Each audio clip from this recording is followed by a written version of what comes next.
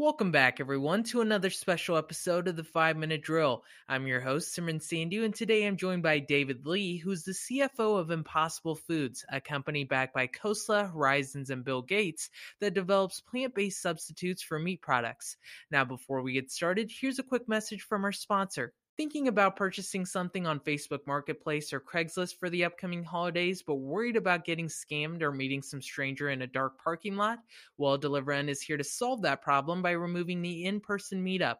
That's right, you can now order items on these marketplaces, and through the DeliverN app, those items will be delivered right to your doorstep. Not only is this convenient as all payments are done within the app, but DeliverN truly makes the process safer by hiding your personal details from the seller, and you can also verify the item condition using their in-app video chat.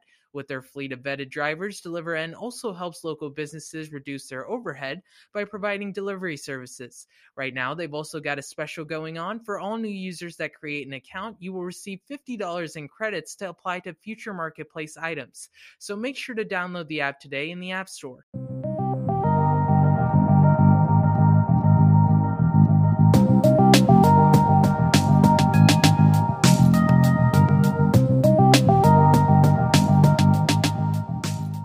David, thank you for joining us. I'm happy to be here. So, David, I want to start this interview off by asking you about your company raising an additional $200 million recently, which is a tough thing to do in itself, but I imagine the timing presented its own challenges. So, as CFO, can you share a bit about what that process was like? Well, it's interesting. As the global pandemic hit, we actually closed $500 million the Friday before we ordered the shelter in place, and then an additional $200 million to follow. For us, Impossible Foods has had the benefit of these global institutions like Mirae Global Asset Management and Viking, as well as earlier investors that really believe in our long-term path.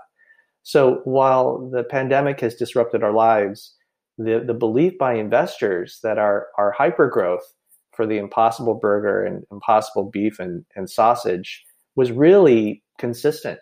And so for us, we feel like it was a privilege to be able to have investors who are willing to step up and who really believe that, independent of this terrible year we're all going through, there was a bright future for the company. Yeah, and just looking ahead, how is the company thinking about potentially accessing public markets? Clearly, the Beyond Meat IPO was well received, and we've also seen other companies like Tattooed Chef pursue the SPAC route. Well, we're not announcing either a SPAC, de-SPAC, an IPO, or a direct listing today. We've been operating for some time with both an executive team and business processes that are pretty consistent with us operating at the highest level of being public. And it is a strategic option for the company. Right now, benefiting from the important investments that we're making today, we're just focused on growth. And the good news is being able to be public is a choice that we could choose to make down the road. In the meantime, we're much more focused on serving more Impossible Burger to these meat eaters that we're serving. And as you mentioned growth, it's clear that meat alternatives are growing in popularity, but how has Impossible Foods been able to find success against such a competitive meat industry here in the United States?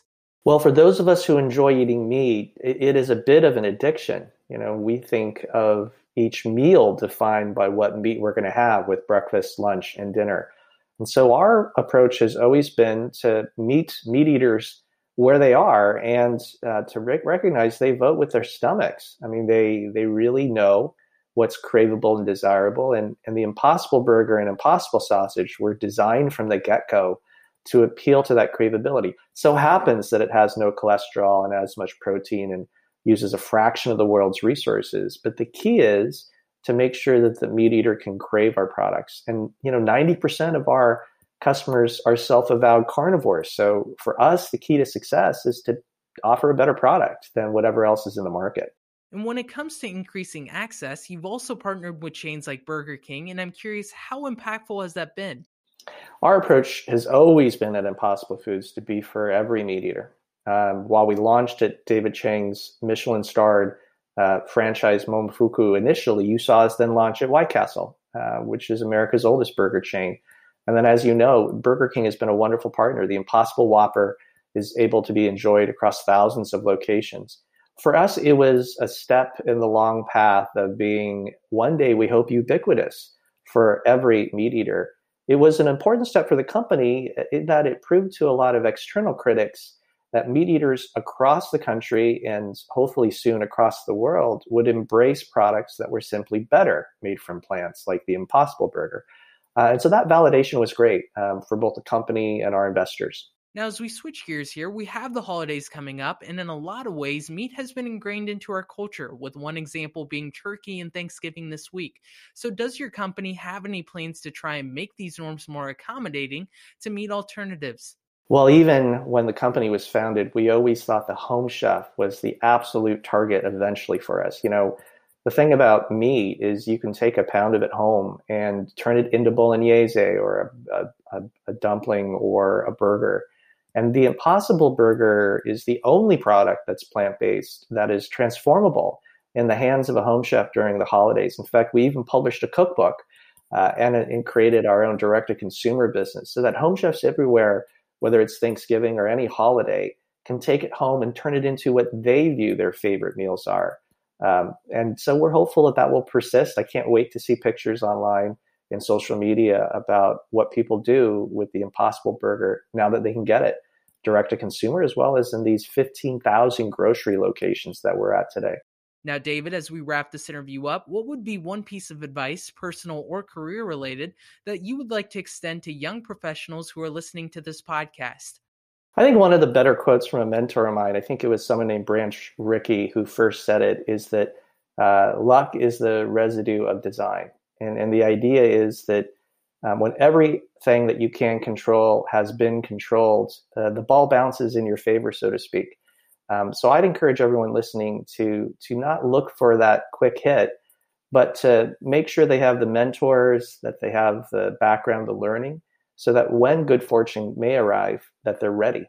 That would be my advice. Well, David, thank you so much for your time. It's been great chatting and hearing all of those wonderful insights. Thanks. Take care. And folks, that wraps up the 5-minute drill for this week. I hope everyone has a great Thanksgiving, and we look forward to catching you bright and early Monday morning as we continue our journey to redefine how you experience news.